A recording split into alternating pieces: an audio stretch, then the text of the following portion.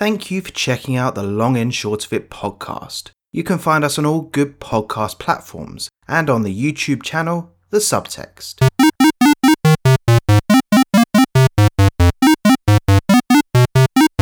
Hello and welcome to The Long and Short of It, the podcast where we discuss each of the games in the Metacritic Top 100 list. My name's Lawrence and I'm joined by...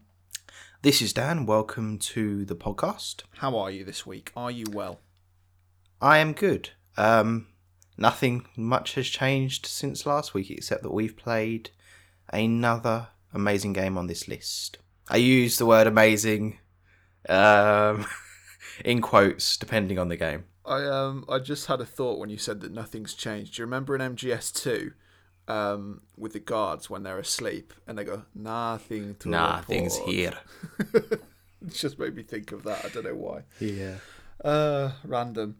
But yeah, we've played quite a good game this week, haven't we? Yeah, I'd say so. I think it's a game that we both got fond memories of. Yes. And I enjoyed replaying it. Don't know how it stands up critically, but I suppose we'll get into it in this episode. Yes, so this week we are covering Call of Duty 4 Modern Warfare. Now, this game came out in November 2007, developed by Infinity Ward under Activision. Now, it rates at number 53 on our list with a Metacritic score of 94. So anyone that is familiar with first-person shooters or with online shooters or military games overall, or unless you've been living under a rock for the last kind of 10, 15 years, you've probably heard of Call of Duty. So Call of Duty 4 is, I'd say, one of the biggest entries into the series. Now, we'll start off where we always do with covering what platform that we played it on. So for this podcast, I believe we both played the remastered version, correct? Yeah, so the remastered version is obviously the original version, which has been... remastered? Yeah, it's been, but I think it's been a bit more than that. I think it's a bit more has gone into it than that.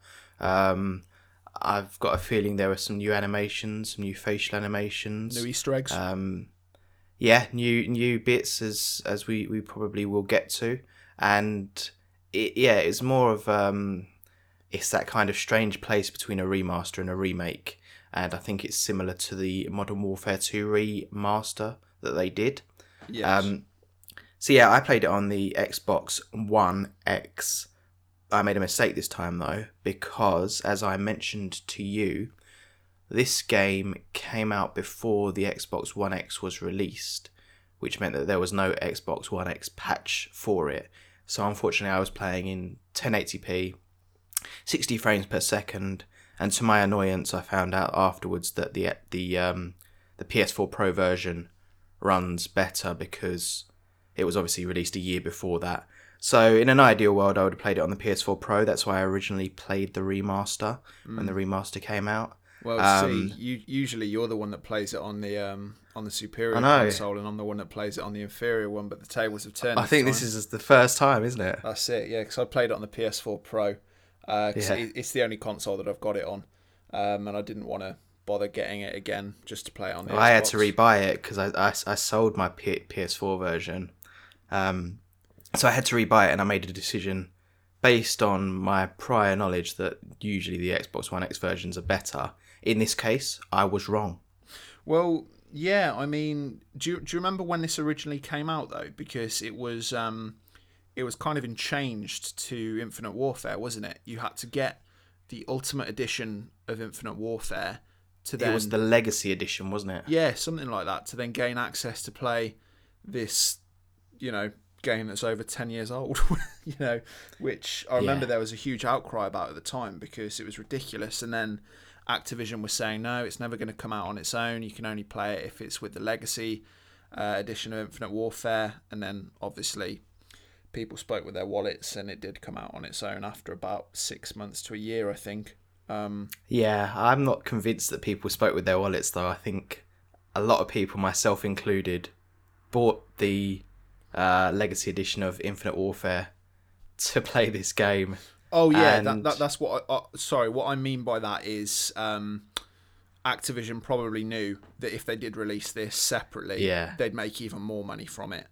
Yeah. But I did the same thing. I bought Infinite Warfare, and I'm not really interested in Call of Duty sci-fi stuff. See, I quite like that one. So for me, some people might say it was poor value, but to me, I got 2 good Call of Duty campaigns in a single. I mean, I paid £60, I think, something like that. Well, I mean, the problem that I had with it was that if you wanted to play Modern Warfare on the system, you had to also have Infinite Warfare installed on your console.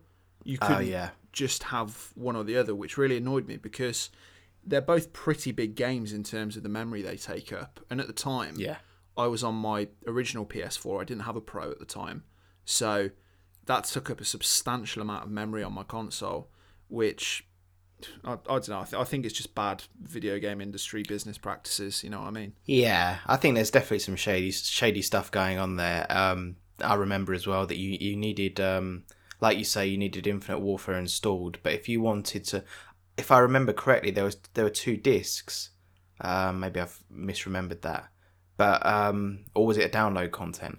It was DLC. It was a download code. Right. Okay. That came with it. Because I always found it frustrating that if I wanted to get rid of Infinite Warfare, then it meant that I'd have to get rid of Modern Warfare as well because you needed the disc to play the download content. Yeah, stupid. So that was a bit sneaky, especially since later on, like you say, they did release it separately. Yeah, I think what they did with Modern Warfare 2, in hindsight, was a much better prospect for the consumer. Yeah, but I mean, then they released Modern Warfare 2 Remastered to very little fanfare. I think it just kind of appeared. Which is, I suppose, the downside. Yes, but anyway, we're not talking about Modern Warfare 2 today. We're talking about Modern Warfare. Modern Warfare 1, but not Call the of new Duty Modern Warfare. 4 Modern Warfare. Call of Duty 4 Modern Warfare. So, what we'll do first is we'll kind of discuss the story. It's not a particularly long campaign, I'd say. Depending what setting that you're playing this game on, you can finish this game in maybe 4 to 5 hours. But if you're playing it on the harder difficulties, then it will take you a bit longer. Because you completed it on veteran difficulty this time, didn't you? Yeah, I completed it on veteran. It took longer than... I mean, this game, if you're playing on a normal playthrough, I'd say 4 to 5 hours. I think for me it took about 7 hours on veteran, around that. So I played it on veteran. Sure. I started but didn't manage to finish it on veteran. But what were you going to say? It was frustrating at times, but generally speaking, I'd say it still stands up in veteran, and I found it fun. Except for that one mission. Yeah, even that though. I mean, sometimes when you finish playing a game, the negative feelings you have, you just can't let go of them, and they're still there. But I don't feel like that was the case with this. I feel like I was so happy to have it done that kind of memory's been clouded over. Yeah, I know what you mean. I was playing this on veteran difficulty up until the one shot, one kill mission, which follows All Gillied Up, where you're defending yourself in Pripyat. And this mission's devilishly hard anyway on any difficulty. But playing it on veteran, I just didn't have the patience for it. I'm a very chilled out guy, but oh man, it's such a slog. So I turned the difficulty down on that to hardened, and then I just carried on the game like that because the later game is very much bullets flying everywhere, grenades everywhere, and I just kind of wanted to finish it and to enjoy it, not to just be stuck in a slog with it, you know what I mean? Yeah, I'd say from that point onwards, it doesn't necessarily get any easier. It kind of carries on at the same clip. There's some bits which were almost as frustrating, but maybe not quite as frustrating. But yeah, it's very much around that kind of level if you carry on playing on veteran. Yeah. So the story itself is based over a couple of days, really, isn't it? It's not like it's taking place over a year or so. It takes place over maybe about a week, where there is a coup, I'd say, in the Middle East, where is it the president the president gets shot in the face on national TV by President ultranationalists. Al-Falani. Yeah, so there's an uprising by some ultranationalists in the Middle East. A president gets shot in the face on national television, and then the US invades. What country is it they're invading? Can you remember? I think it's a fictional country. I don't think it's. Okay. Yeah, I don't think it's a real country. Probably safer to do it that way anyway, isn't it? Yeah, especially with tensions as they were at that time. Yeah. So the Americans invade the Middle East to try and find the guy that shot the president, a guy called Al-Assad.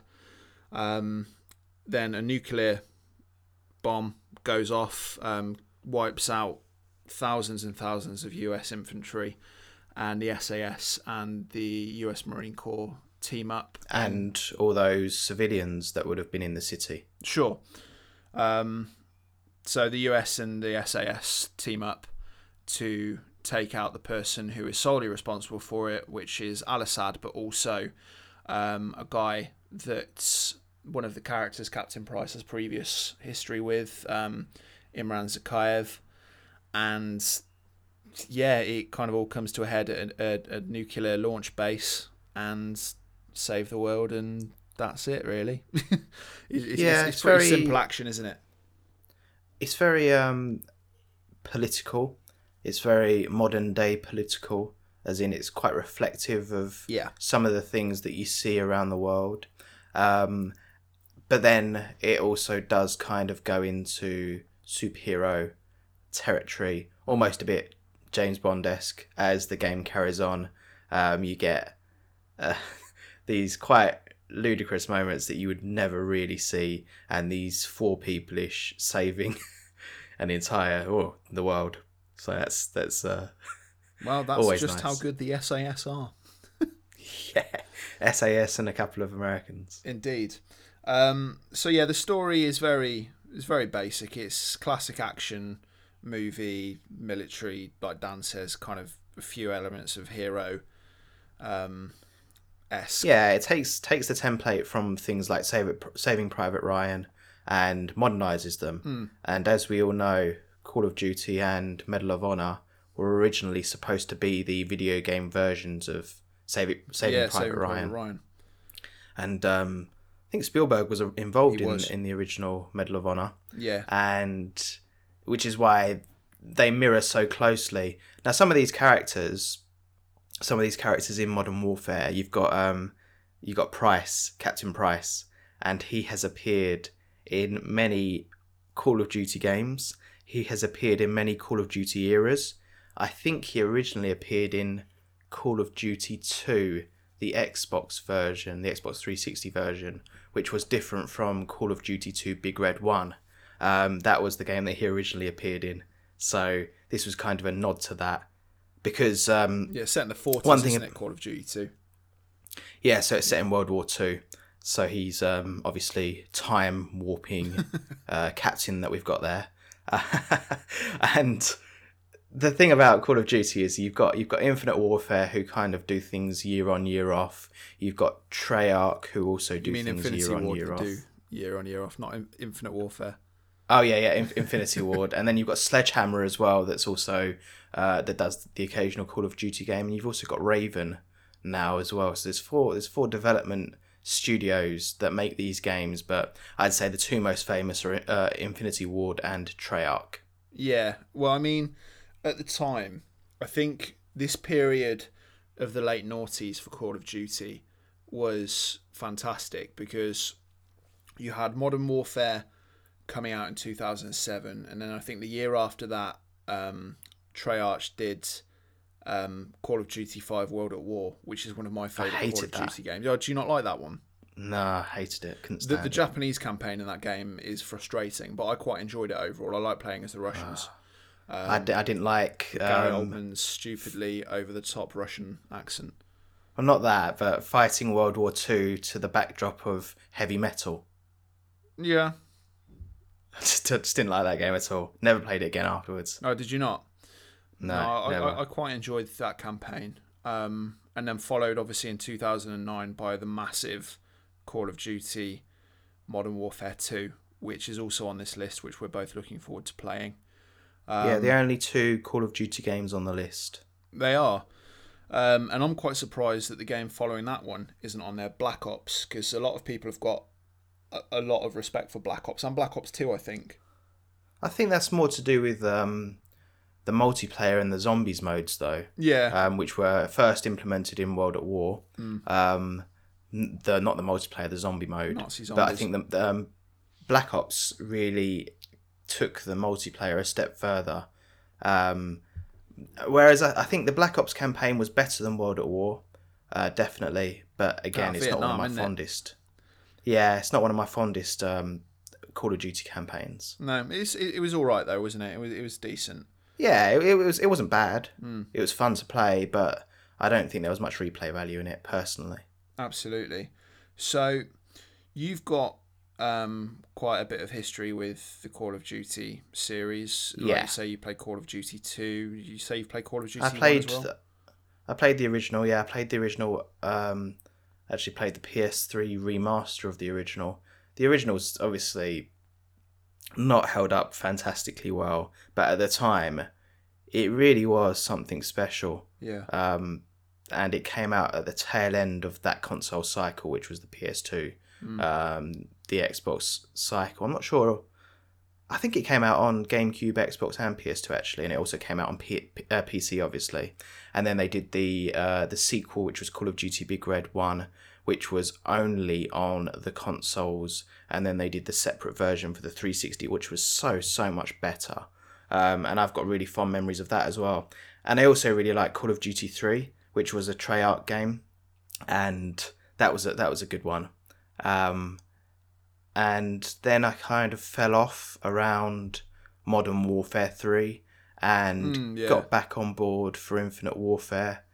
Didn't play World War 2. I quite like that one. But I played... Yeah, I always meant to play that, but it's always the thing, because I don't really play the multiplayer on these games anymore. Same. It's how much are you willing to spend for the campaign? That's my current predicament with Modern Warfare, the new one that's come out, because that's still 45, 50 quid. And I know the campaign on that game's only about 8 hours, and I'm not going to play the online, so I don't want to spend that amount of money for just an 8-hour experience.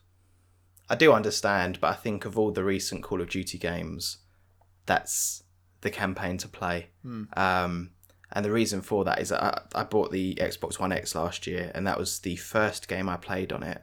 And it is so good to look at. And not only that, they've made innovations in terms of the tech, in terms of the things you can do. And it's still a Call of Duty game, so don't go in there expecting Crisis. It's not going to be that. But it's I had a really good time playing Modern Warfare. I would say, I mean, I paid, £45-50 for it. And I'd say it was worth it for me playing that single-player campaign. But you need to judge what you'd get out of it and make that decision, I suppose. Indeed. So, back to Call of Duty 4. Back to the game at hand. Indeed. It's very difficult to not talk about a Call of Duty game without talking all of the other ones that kind of encompass it, because they all feel like they're one of the same. And some of the ones that didn't make the list do deserve a nod, which I suppose we're giving them here. So one of the big elements of Modern Warfare, Call of Duty 4, I feel I have to keep saying Call of Duty 4 when I say Modern Warfare. From here on in, when I say Modern Warfare... Why don't you just call it Call of Duty 4 rather than Modern Warfare? There we go. Perfect. Because everyone knows what one Call of Duty 4 was. Indeed. So Call of Duty 4 then, one of the big elements of it, it's become, I think, when it came out, it was, it really helped not launch the whole console multiplayer thing, because, you know, you had games like Halo that came out in the early 2000s, which was huge for Xbox Live. But in my opinion, the Call of Duty games and the first-person shooter games of that time were massive in making the online community what it is now. And I say that cautiously, because the online community's been around since, you know, the mid-90s with games like Quake and Unreal Tournament. And I think what you're trying to say, I don't know, correct me if I'm wrong, but I feel like what you're trying to say is that it was when multiplayer became mainstream. Yes. Yeah, I think that's what I'm getting at, because, you know, Call of Duty 4 and the ones that came after that, it was one of those things. I mean, 2007, 2008, I would have been 15, 16. You'd have been, what, 18-ish? 17, 17, 18. 18. So, Well, I've been 17 in 2007. so a majority of our friends who played games would have been playing games online like this. You know, everyone was talking about online games, Modern Warfare, getting the kill streaks, the different maps, getting their kill death ratio, etc. It was a huge thing, and I think we'd be remiss talking about this game without mentioning the huge online community in this game, because Yeah. it was massive. And I know there's still a huge following for this particular game online, and a lot of people think that Call of Duty 4 is one of the best online CODs. I personally disagree. I'm not someone that's played a lot of online Call of Duty, mainly because I'm rubbish online, so I don't enjoy it. But I always preferred the maps and the gameplay of Modern Warfare 2. But I played a little bit of the online to discuss it here, and I've played a bit here and there over the past year or so. And you know, one of my good mates, Joe, whenever he comes over, he usually pops Modern Warfare, Call of Duty 4 on to play stuff like Prop Hunt, Team Deathmatch, Domination, and it's still got such a huge player base online. It's crazy for a game that is, you know, 13 years old. Yeah, definitely. And I'm with you. I mean, I didn't play so much multiplayer on Call of Duty 4, but I did play a hell of a lot, probably the most multiplayer I've ever played on Call of Duty Modern Warfare 2. That was the game that really opened up online multiplayer for me. And 1v1 on Rust. I've played... Yeah, and I remember a few of the levels on Call of Duty 4. I remember there's one with shipping containers. Yeah. It's quite a small one. I remember the odd level from there. But I haven't really played online many games afterwards, but I did really get into the online multiplayer of Modern Warfare 2. But yeah, I think these were the games that really... These were the ones that I remember people at the time that I knew that weren't necessarily huge gamers, but they would talk about. They would be playing it in the evenings. I remember with Modern Warfare 2, we used to meet up in evenings and just play for hours. And I mean, I've got quite fond memories of that. Yeah, they're huge communities.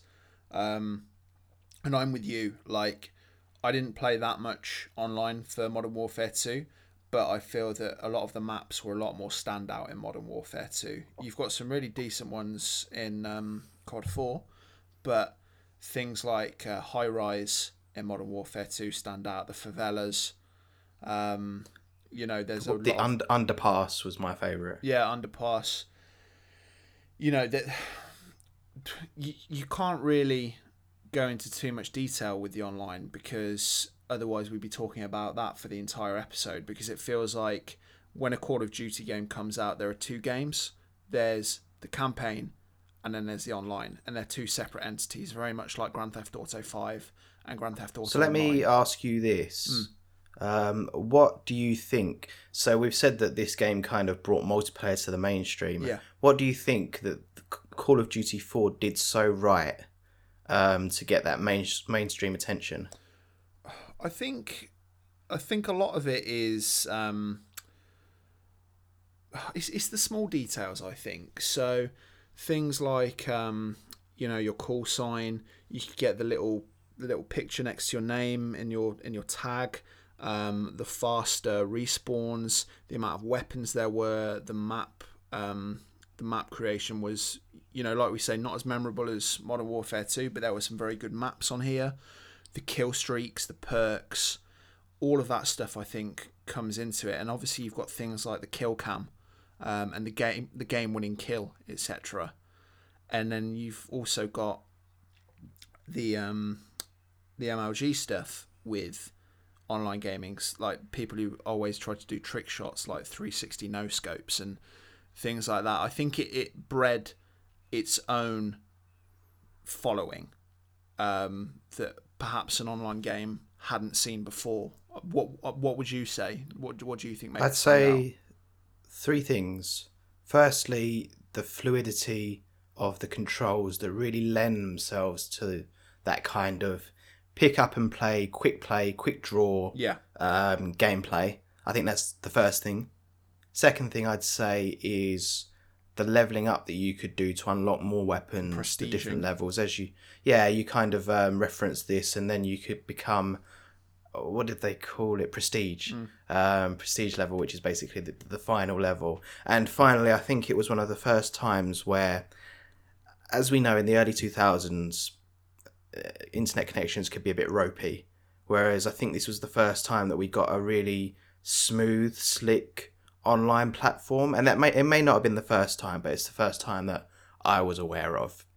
And I think those three things combine to not only create that hardcore community which you're referencing, but also that ease for the general public to kind of give it a go. Yeah, for sure. And you've got a lot of very fun kind of mini games in there as well. Like, I don't think it was originally in Modern Warfare. Oh, see, I keep saying Modern Warfare. It wasn't originally in COD 4 when it came out. But one element that they've got in the online play now is something called Prop Hunt. Have you played that at all? No. Oh, it's so much fun. Like, there are two teams. One team is a prop, so a bench or a street lamp or a bin or a chair, and they have to hide from the team who's hunting them. And you've got like two changes per game. So if you get spotted as a chair, then you can throw a flashbang and then run away and change into something else.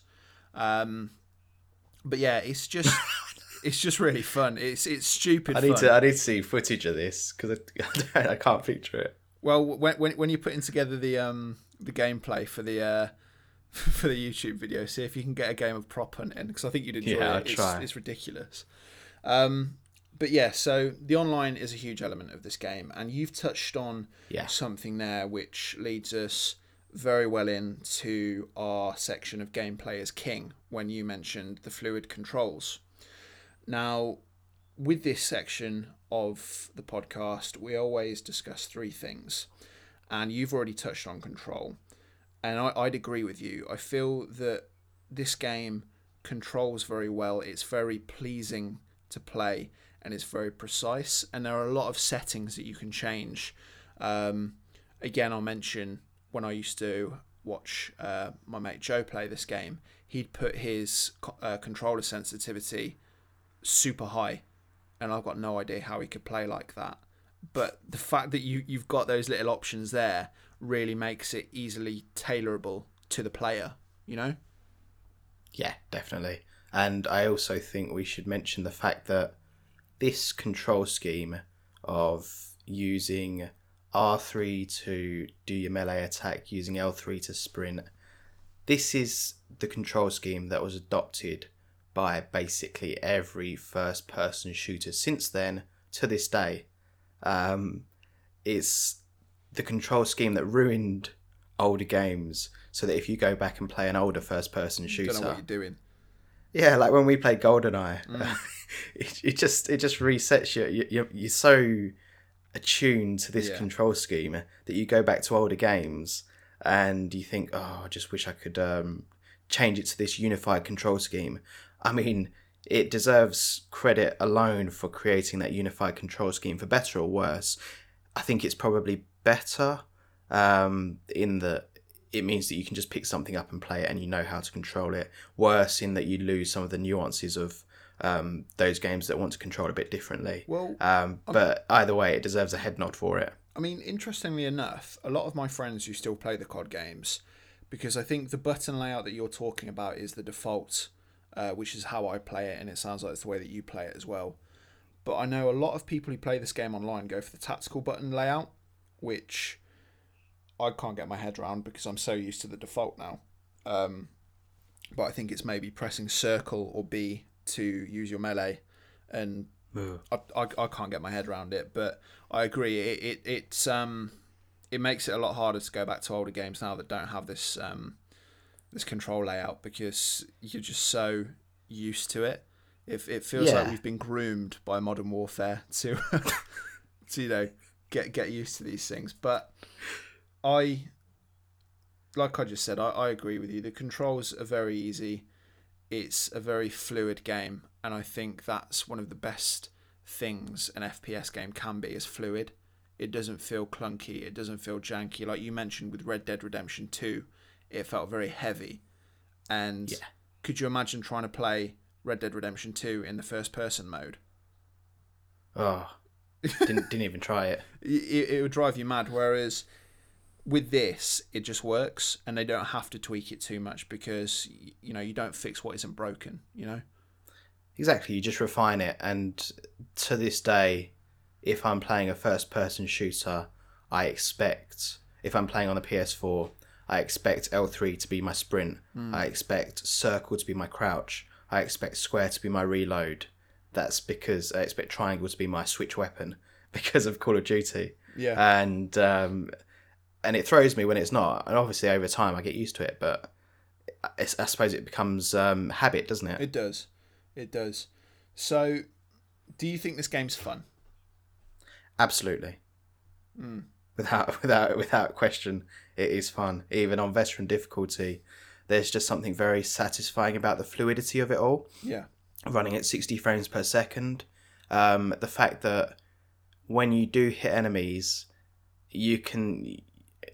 sounds disturbing, but you can see the blood splatter, and you know when you've had a hit, and then you might go for another couple of shots to make sure they're dead. Yeah. But that impact with enemies is really solid, and it works really well. It just works well, doesn't it? Yeah. It's there's something that you've mentioned there which I'll make a note of to come back to when we discuss Modern Warfare 2.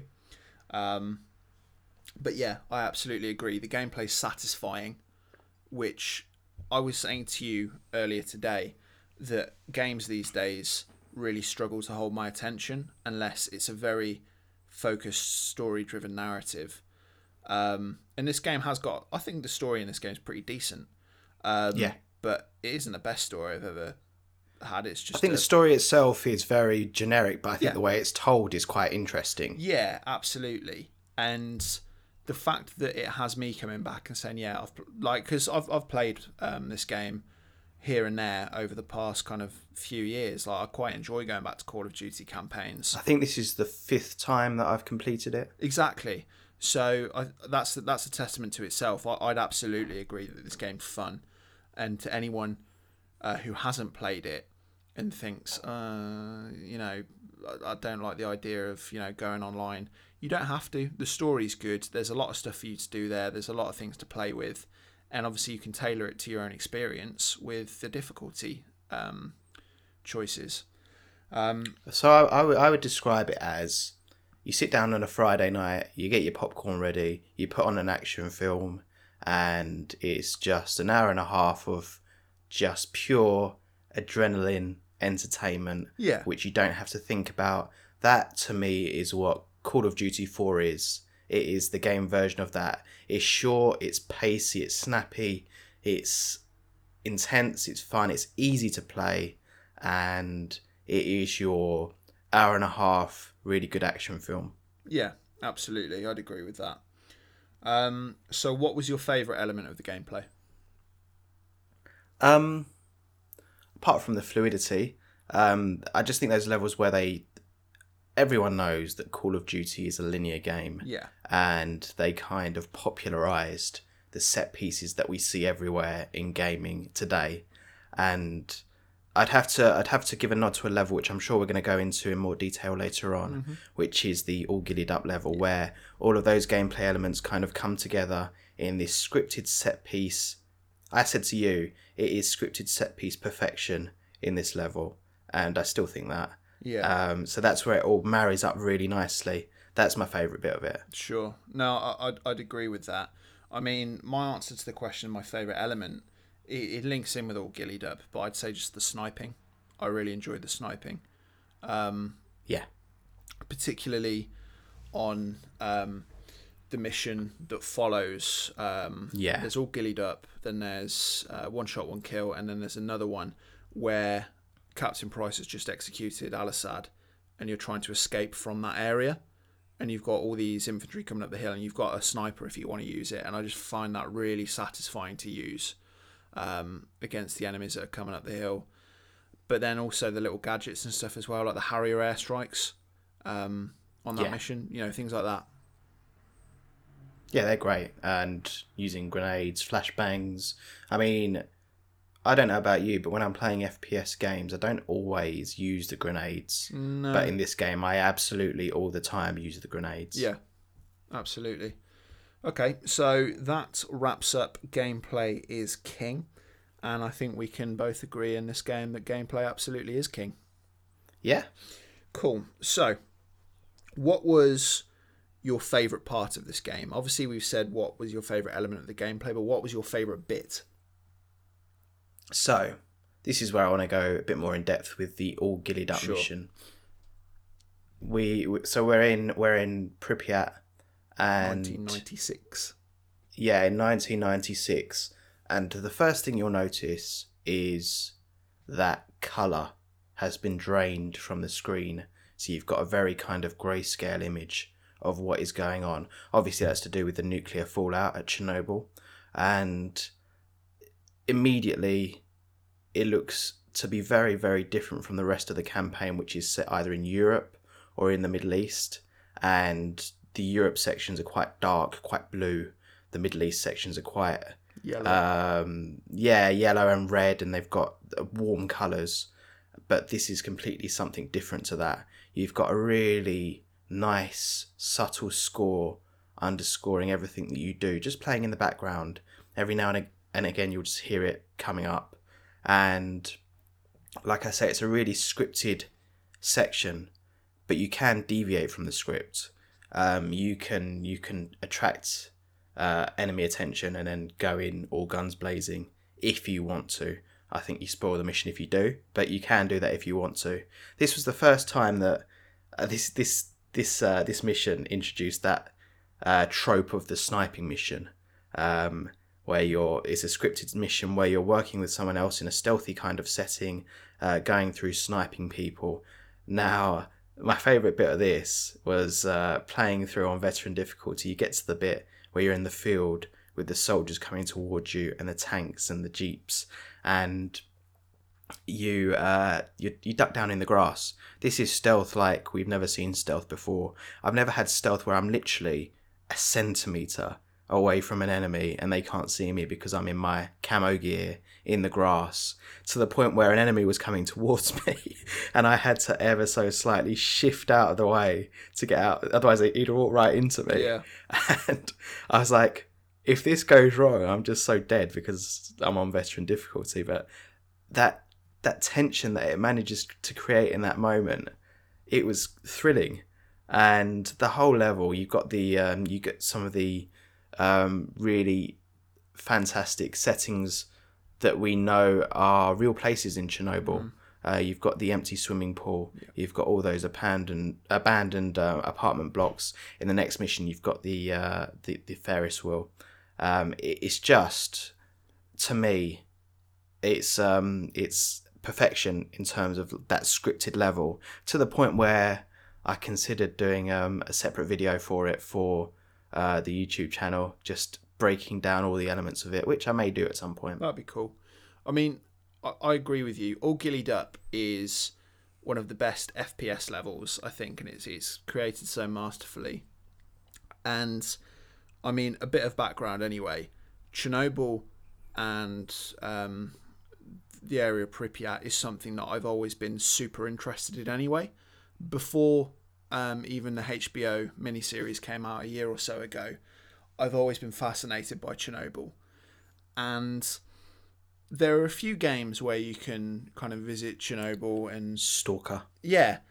And it's a very different kind of environment. And I mean... It's eerie. It is incredibly eerie. And I mean, last year, like I said, I've been interested in this subject for a number of years. And after I watched the miniseries last year, I almost booked a trip to go and visit the area. I don't know why, because... My brother's been there. Oh, really? Yeah, he went on a trip and they did the tour of Chernobyl. I think I'd really enjoy it. I'd love to go. But yeah, so the fact that you can Post lockdown road trip. absolutely, I think it would be an incredibly eerie experience, but super interesting. Yeah. And one of the elements that I love so much about that section of the game is in the following mission, one shot, one kill at the start when you've got a sniper to take out Zakayev. If you just look up slightly, they're right in front of reactor 4. They're right That's in front of the nuclear plant, and you can see a lot of the detail there, which I think I don't know. It's a weird thing, and I mentioned it in the GoldenEye episode. But there's so much I find interesting about, like we said, with the statue park, like Soviet statues, Oh and yeah. the Yeah. whole era of Soviet Europe that I just find so interesting. Yeah, I agree. It's like these stone, these objects are just seeped in history, Yeah. aren't they? And there's just so much. If they could talk, what they would tell us. Absolutely. It is. It's really. I mean, there's a horror film set there. Not a very good horror Yeah, I film. I remember think we watching watched that that. together, didn't we? Yeah, That it was bad. bad. And this level is so atmospheric and kind of it weighs on you. And like you say, it's a really accurate recreation from what we have seen of Chernobyl, because there's drones that go over the whole of the thing. It's an accurate recreation of it. So yeah, it's a really impressive level. Indeed. Just can't, the weight of it on you. It's just very cool. Yeah, it's certainly a standout moment, and I think All Gillied Up, like you say, like you want to do a YouTube video on that separately. It's got a legacy of its own, and anyone that has never experienced the All Gillied Up mission or played this game, play this game just for that mission, even if you're not interested in bombastic military shooters, because it is an experience. One of the finest missions in gaming, I'd say. Yeah, I think it's up there. But I'd say that my favourite part of this game, so I'm a big fan of urban environments, and It's the Ferris wheel. What's that? Sorry. Is it the Ferris wheel? It's absolutely not the Ferris wheel, and we discussed this the other day. That it feels like you've got the highest point of the game followed by one of the lowest points. Yeah. With exactly. with the Ferris wheel, which we'll touch on in a moment. But I'd say my favourite section of this game is not long after that mission, where you're back in the present day and you're chasing Zakayev's son through the apartment buildings and up onto the roof. I don't know. I just think that's quite a cool section. It's another cool setting, isn't it? It's another cool, like, Soviet era. Yeah, there's something I find fascinating about that part of Europe. I mean, you've got Siberia, you've got these places that are just on the edge of nowhere, that feel like they've been forgotten. Eastern these Europe's a very interesting place.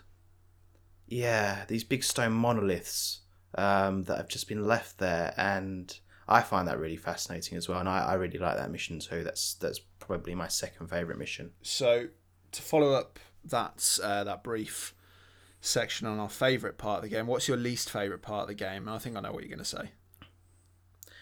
Yeah, it's got to be this bit, in terms of, even if, like I say, it didn't leave a lasting negativity with me, just in terms of design, I don't really get it. The Ferris wheel section.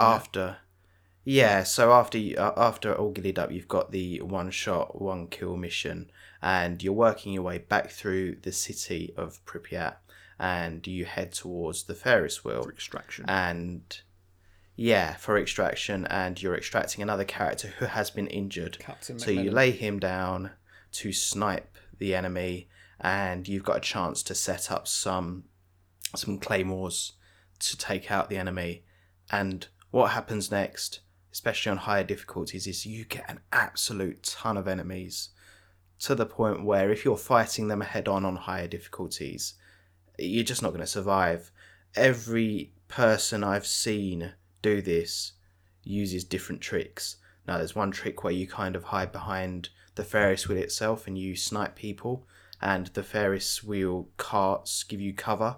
There's another thing where you can hide in one of the ticket booths underneath the counter, and you just better hope that you survive the grenades. I found a new one this time, which helped me, which was hiding behind, the enemies all come from the buildings. Yeah. It's going out of the Ferris wheel section, Oh, hiding down behind to one that of the separate little buildings. street. Yeah, down the street, and there's a little corner that you can set claymores around, and for some reason they just don't bother you as much. They still throw their grenades, and the dogs can get you much more easily there.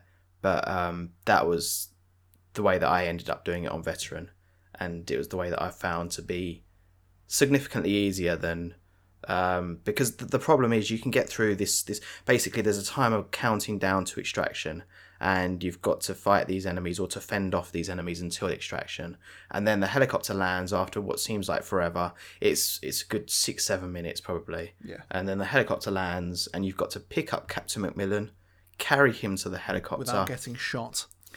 Without getting shot to shreds, and you've only got your handgun at that point, haven't you? And yeah, it's not easy. That's the bit that's the most difficult. That's the bit that people seem to find hardest. Yeah. Now, what this way that I did helped me to do was, because I was kind of behind the enemies, I could shoot about 6 or 7 of them and clear a path for myself. And I found that picking up Macmillan after that was quite easy, because all the enemies that were left were on the other side of me, and I didn't really have any trouble with it. In fact, one thing that annoyed me, I told you this, I probably did it on my 5th time, but on my 4th time I did this same method. I picked up Macmillan, and I got about 2 meters away from the helicopter. Then I got mission failed. The helicopter had to leave because it was running out of fuel, basically. I was so annoyed. See you later. Yeah. Enjoy Pripyat. But it's right in front of me. Just wait literally 10 seconds and I'll be in that helicopter. I've got to go. Yeah. It's going to take longer for you to pack up those soldiers that are standing outside than it is for me to get in. Nah, he's got to go. Got no fuel. He's out of there.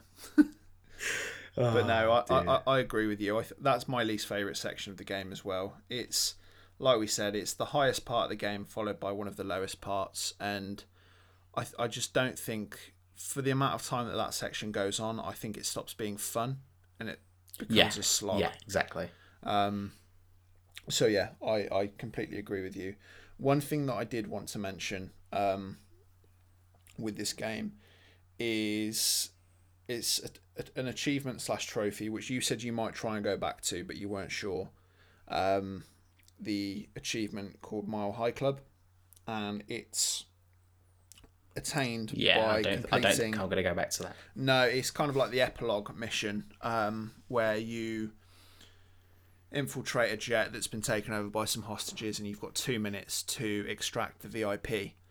And I think it's something stupid like 0.20% or something that you said has attained that trophy. I think it's like 0.37 or something like that % of people. It's super, super hard. I only know one person that's done it, and I tried it yesterday just to give it a go, and it's solid. Yeah.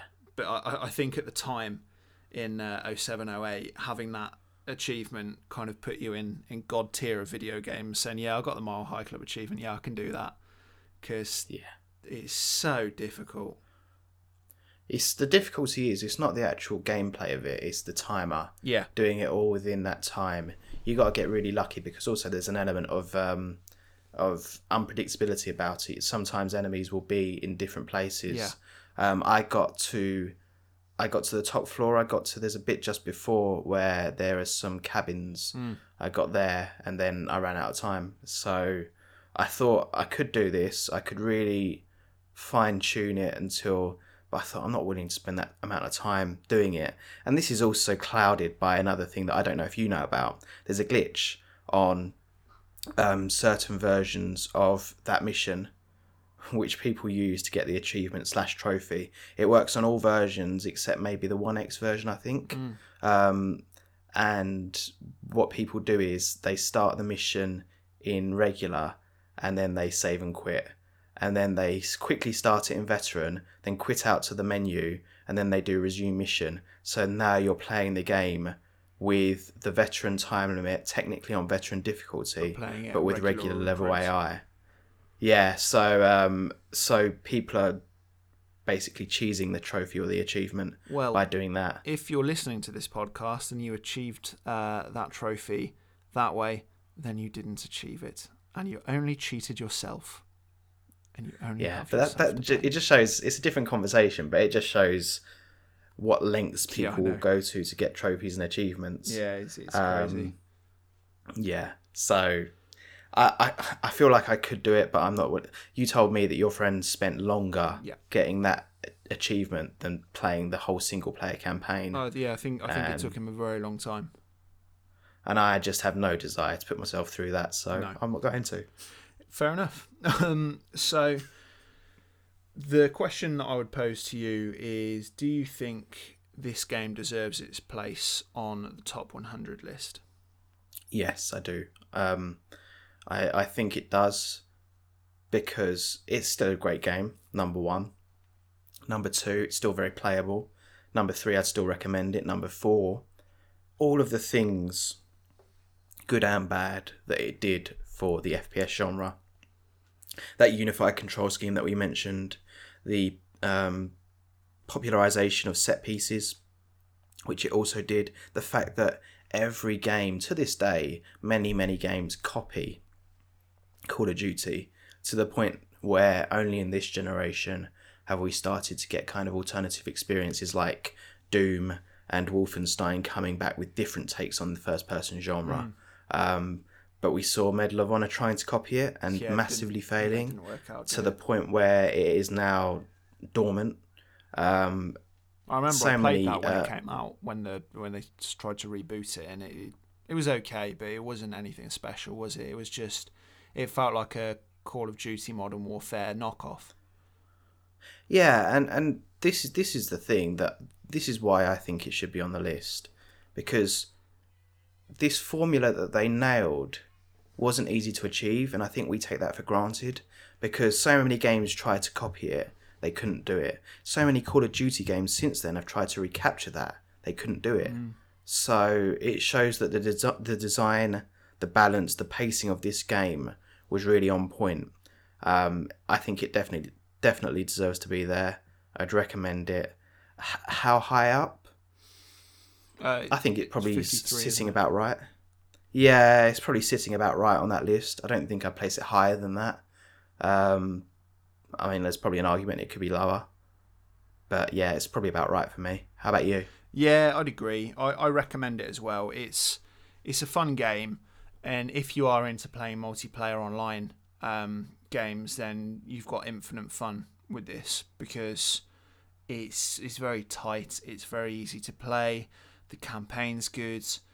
You know, there's still a huge online community for this game that doesn't look like it's going anywhere soon. They're still, supporting it with things like prop hunts and a few other extra things. There are, on the bleaker side of things, there are microtransactions that you can get now, and I think to get all of the maps that were in the original game, you do have to buy them separately. I think there's maybe 3 or 4 maps that aren't in the base game that you have to pay extra for, which sucks.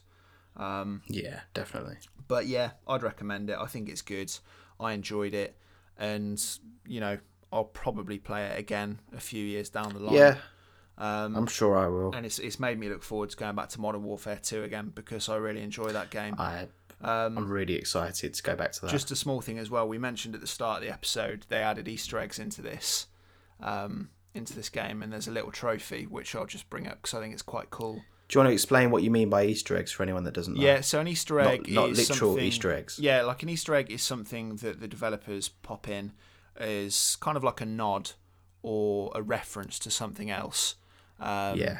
And it's derived from the whole Easter Island statue thing, isn't it? And I think it's like a hidden bonus, maybe. So in the one shot, one kill mission, Zakhaev, who's your target, is brought in a Jeep. And there's an achievement called Time Paradox, which you can get. And one of the main villain of Modern Warfare 2 and 3, a guy called Makarov, he is actually there at Chernobyl with Zakhaev.